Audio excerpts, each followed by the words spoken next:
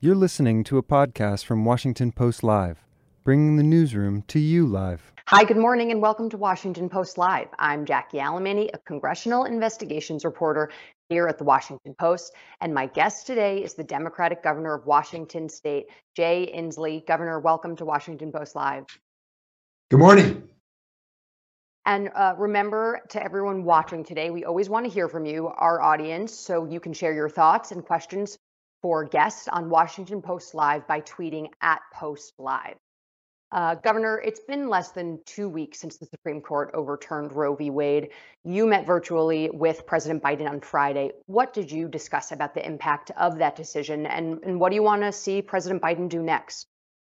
Well, we talked about how the federal government could partner with us and assist us in our states that seek to be sanctuaries. Our state intends to be a full sanctuary for all American women who want these health care services.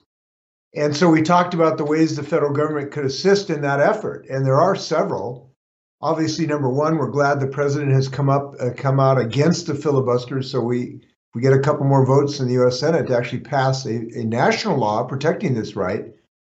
But before that happens, there are several things the federal government can do.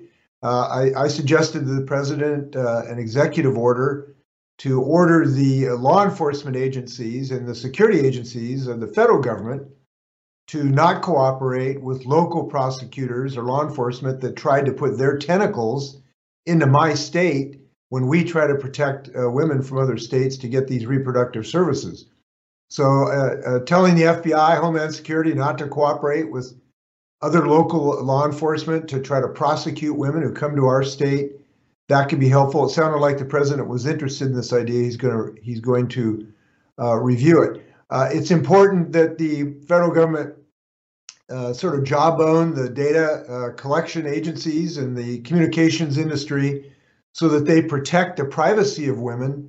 There's enormous personal information on communication websites about women's privacy and their health. That needs to be protected. And we either need a federal law or at a minimum, these agencies should come out and say they're going to protect these privacy rights. Third, and I think what ultimately may be the most important thing, is to make clear that women in America are entitled to access to Food and Drug Administration approved pharmaceuticals that can provide this service.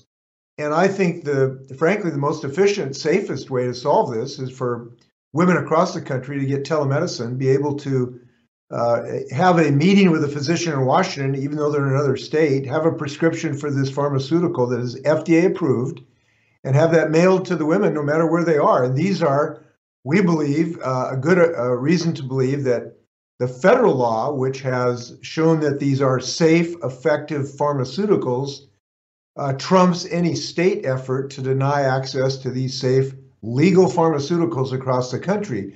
The president indicated they are reviewing that to see how to enforce such a thing, what litigation may be involved to make it clear that we can go that route. I actually think that could be the most powerful thing to provide sanctuary for American women. And Governor, this decision, we've all known it's been coming for quite some time now, really since Amy Coney Barrett was confirmed as a SCOTUS justice. I'm wondering if you feel that the Biden administration and the White House was sufficiently prepared from a policy perspective for the decision to be overturned a few weeks ago. Oh, I think, it'd be nice if within 24 hours we all had the full game plan. There is a reason to really read the decision first to figure out what's in the realm of the possible. But I do believe, if the president didn't the decision was leaked last month, right, and word by word was essentially the same as the initial Alito opinion leak. Well, I tell you, I'm a governor, and I think that'd be great if within 24 hours we had the full federal response that was game planned out. I'm a little reluctant to criticize presidents who at the same time dealing with this have to deal with the Ukraine and inflation and shootings, mass shootings around the country. But I do believe the administration is on the right track now. It was a very engaging conversation with the president. He obviously understands this issue. I do believe they're going to get to the right place. including, by the way, one thing we didn't mention is federal financial help to our states, because obviously there's a lot of financial need to provide these services. We've appropriated about $8.5 million in our state to be able to provide services for women who do come to our state. So having federal help in that regard, I hope and I believe will be forthcoming. That's an important part of this. And after his meeting with all the governors, President Biden had said that he was going to get home on Friday from Madrid and was going to have an announcement to make then. What announcement are you anticipating from him?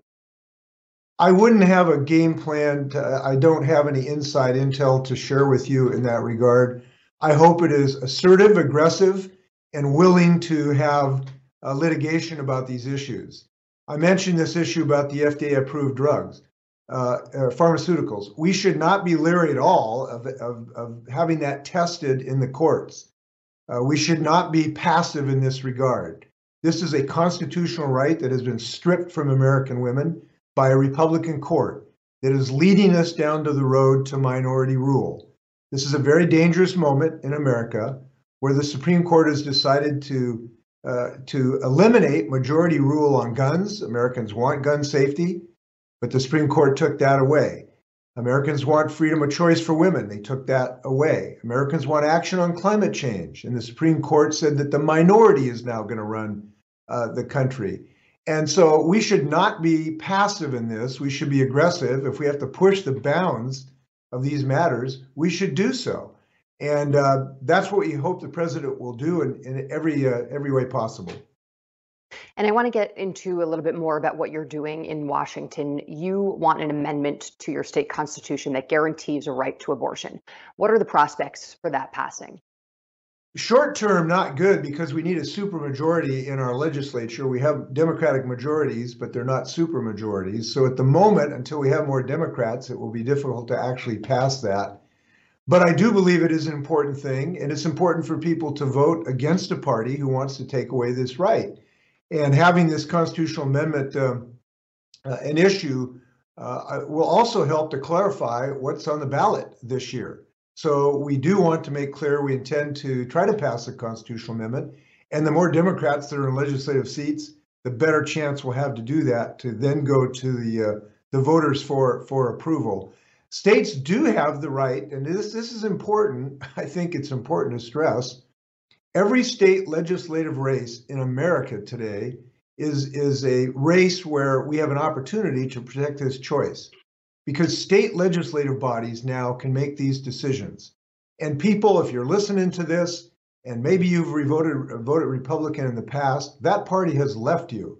And there's only one party right now that is available to you to protect a woman's right of choice, who will take action on climate, who will act reasonably on gun safety. Shoot, we just had this shooting the other day, and the first thing I do is I heard a conservative radio show talking about we need more guns. Look, we need people in these state legislative races to rescue this country.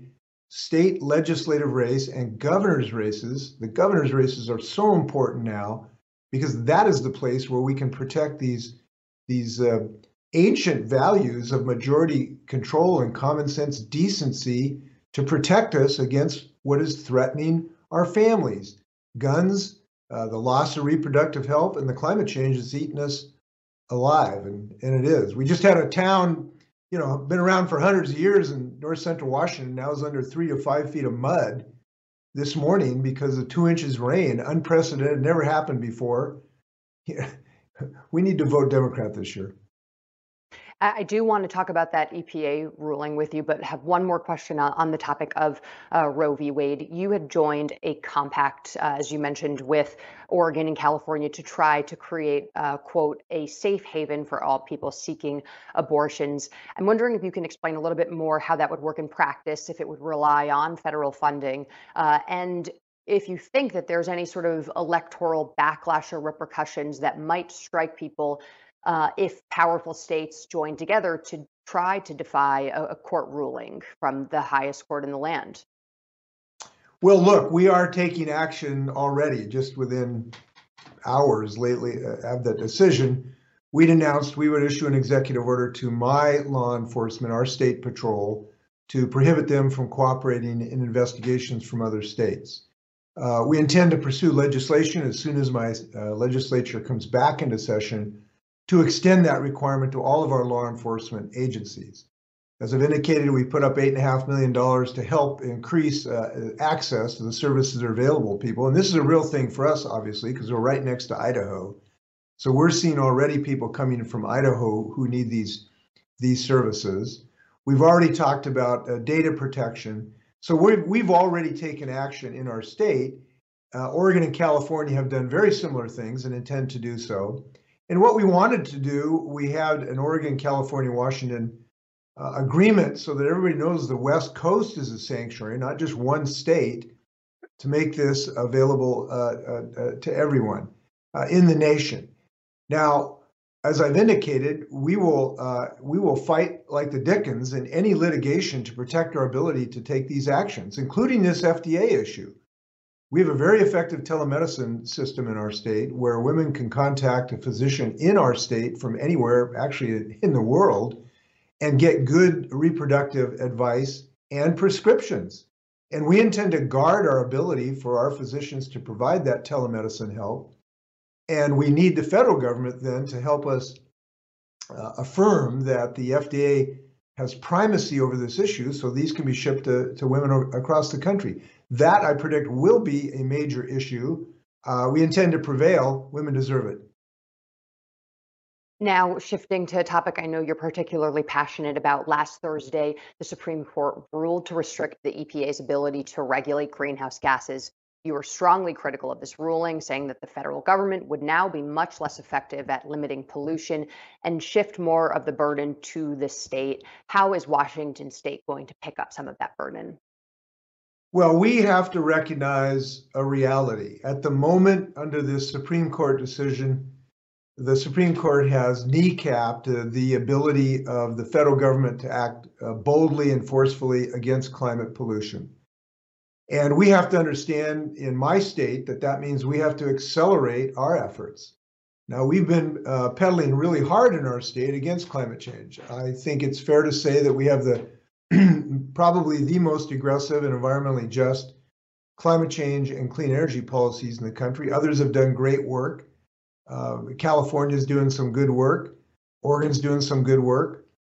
So, but we need to accelerate it because even in our state, given the hole in the federal effort, our state is going to have to accelerate our efforts to reduce pollution. We've got a great 100% clean electrical grid bill.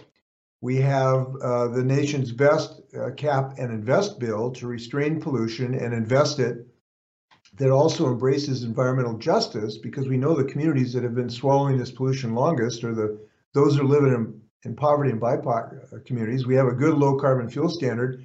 We just prohibited hooking up gas in commercial vehicles commercial buildings after 2023.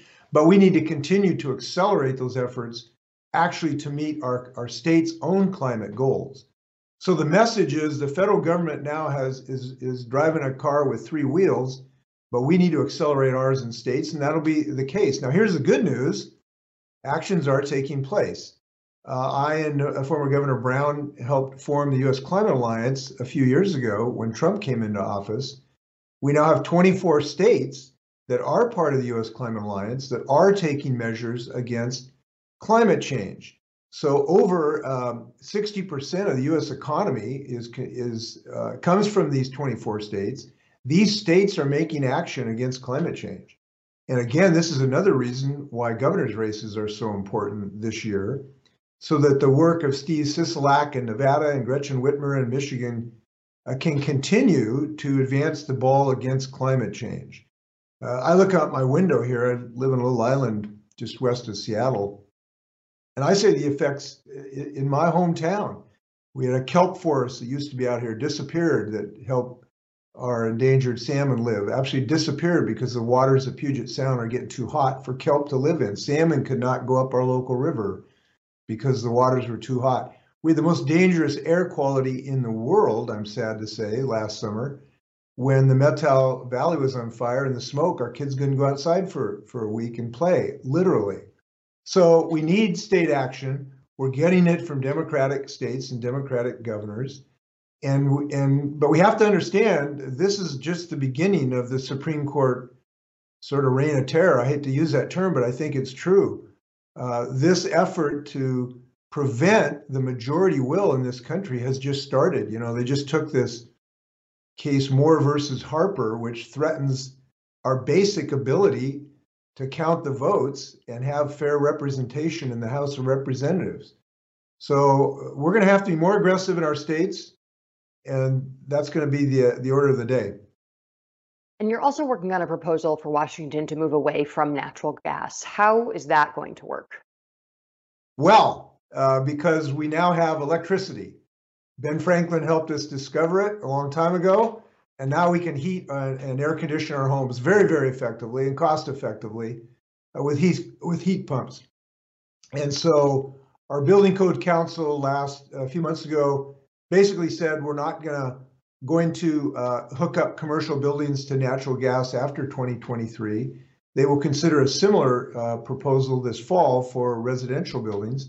And fortunately, we have an extremely effective technology of heat pumps and now can replace natural gas, which isn't natural. It's dirty. And there really is a reality we have to face. The gas that comes out of the ground we're now putting in our homes is dirty. It pollutes our homes. Children who live in homes with natural gas are 25% more likely to develop asthma. Last week, there was research that came out that showed that the carcinogens that come out of natural gas stoves are much, much more prevalent than we originally thought. Benzene, very dangerous carcinogen, comes out of your stovetop if you're using natural gas. And so our new science has shown, you know, natural sounds good, but it's actually dirty and it's dangerous, and the health impacts are profound.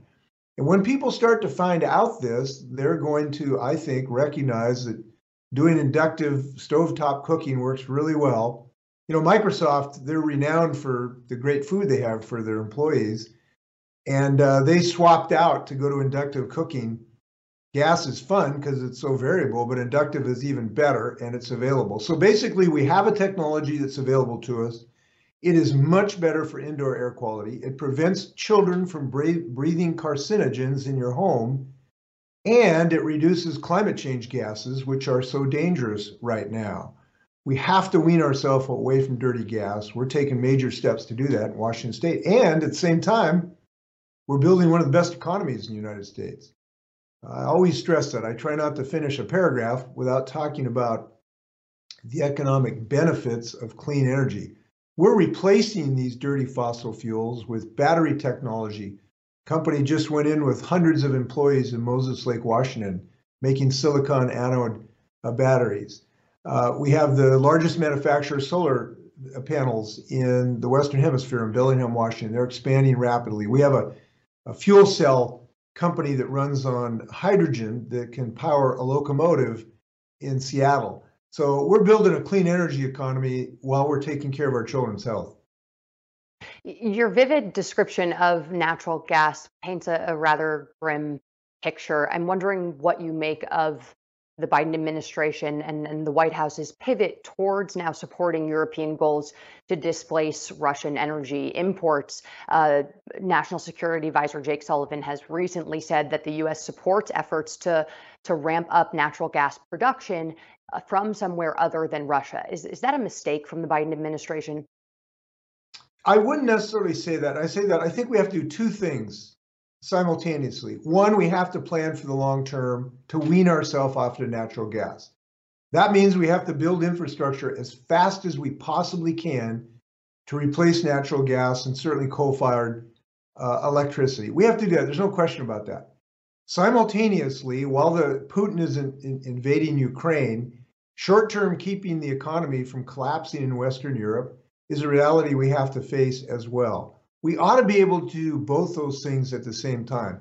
But the key is we have to wean ourselves ultimately long-term off this infrastructure. And that means building other infrastructure. Simultaneously, while we're responding to Putin's war, we have to build infrastructure that will replace fossil fuels. That means solar wind. That means potentially advanced nuclear, which we're developing here in Washington State. It means more efficiency. It means certainly the advent of battery technology, which is absolutely key to finishing the renewable portfolio that we intend to embrace. So I think the building the replacement is as important right now as looking at cessation of usage. Both have to happen simultaneously. And you briefly ran for president in 2020, declaring that climate change was the most urgent challenge of our time. Are you thinking about running again in 2024? Well, it's no secret that I ran for president, but it seemed like one at the time. I will tell you that. I have no plans beyond serving in my third term as governor, which I'm very engaged in. It's been a very engaging time to be governor during COVID. We're fighting some great battles on climate change here. We're making some steps that other states are following, frankly. So I feel I'm serving a useful purpose right here. And the message on whether or not Joe Biden is going to run again in 2024 has been a bit murky. Do you think that he should run for re-election? I think that's his decision. And he has said he intends to run, and I listen to what he has to say. But it's his decision. He's grappling with a lot of challenges right now. I'll tell you one thing, I'm glad he defeated Donald Trump. And I hope relinquished him to the dustbin of history. And right now, I think he deserves our support in his effort to pass a clean energy bill through the Senate. This is of critical importance right now. I've spoken to Senator Schumer recently about that. We do have an expectation that we will come out with a climate change bill this year that will reduce our dependence on coal in our electrical grid. Those talks are continuing, and I encourage the president to do everything humanly possible to get that deal done. I believe and I've talked to him about this, I believe him that he's going to do everything possible to fashion and forge an agreement that can pass with Senator Manchin's signature. It's not going to be a perfect bill, but it needs to be net improvement against this toxic material that we're breathing right now. And I'm very hopeful he can achieve that. And I want to get to a question from our viewers, Governor. We have Trudy Rising from Canada who asks, don't you think Biden has no choice but to be bold and simply make the Supreme Court bigger now? To follow up on that question, I'm wondering, would you support an expansion of the Supreme Court from the current 9 members? Well, I think there's a legitimate reason to try to hew to stability in our judicial system and not upset the apple cart every time decisions don't go your way. I think that's a legitimate concern. I will tell you, though, that if I was running the show, we would have a remedial change in the Supreme Court. And here's what I mean. The Republican Party, through Mitch McConnell's unconstitutional refusal to hear a Supreme Court nominee during President Obama's term, was clearly a violation of every single value and norm that we hold dear to try to have a fair judicial system. The Republican Party stole a Supreme Court seat from the American people, not from the Democratic Party, from the American people. And we ought to expand the Supreme Court at a minimum by 1 seat. And that seat was stolen. So I would certainly support that effort. Would that change everything? Maybe not, but it's the right thing to do. It's the fair thing to do to right that grievous wrong. And this 4th of July weekend was marred with yet another mass shooting. After the mass shooting in Uvalde, Texas last month, you ended a tweet by saying, your turn, Congress. What do you want Congress to do now that they're not doing? Everything they can in a reasonable fashion. Assault weapon prohibitions, we want to move in that direction. Age limits are appropriate. Training requirements are appropriate. Gun security safety measures are appropriate. Red flag warnings are appropriate, along with attention, obviously, to mental health. And obviously, the Supreme Court has put some limits on that regard, again, in an unconstitutional, clear violation of what the Second Amendment means. You know, the Second Amendment very starts with the first language, a well-regulated militia being necessary to the security of a free state. The right will not be abridged. Was this shooter the other day in a well-regulated militia? I don't think so. This whole decision to think that the Second Amendment protects mass shooters is nuts. Now, we're stuck with that at the moment with this Supreme Court. And someday another Supreme Court may get us back to what the Second Amendment really meant. But in the interim, we should be aggressive to pass the measures that are necessary to bring some common sense decency and safety to our streets and our families. And we are now 4 months from the 2022 midterms. There are indications that Republicans could possibly take back control of both houses of Congress. What is your prognosis and your argument for keeping Democrats in power? My prognosis, I'm going to vote. I'm going to get everybody I know to vote. I'm going to do what everybody does who's listening to this, which is talk to your nieces and nephews and your cousins, your neighbors and their children, and get people to vote. And the more people to vote, the more we'll have majority decision making. And if we have more majority decision making, the things that I believe in, and I believe the vast majority of Americans believe in, will move forward. Action on climate change, finding a way to protect a woman's right to health, common sense gun legislation. All of those things, we've got the best chance of protecting when people vote. And if more people vote, we'll have better policies, and frankly, we'll have more Democrats that can effectuate these policies. I can't give you a prognosis. Life is too uncertain. I've been around long enough to understand that you never know what's around the next corner.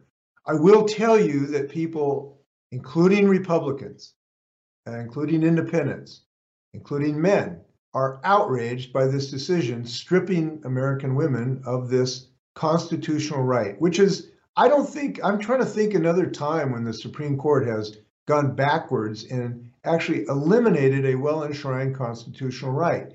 This struck something very deep in Americans, including Republicans. And I've talked to a lot of them that are outraged by this decision.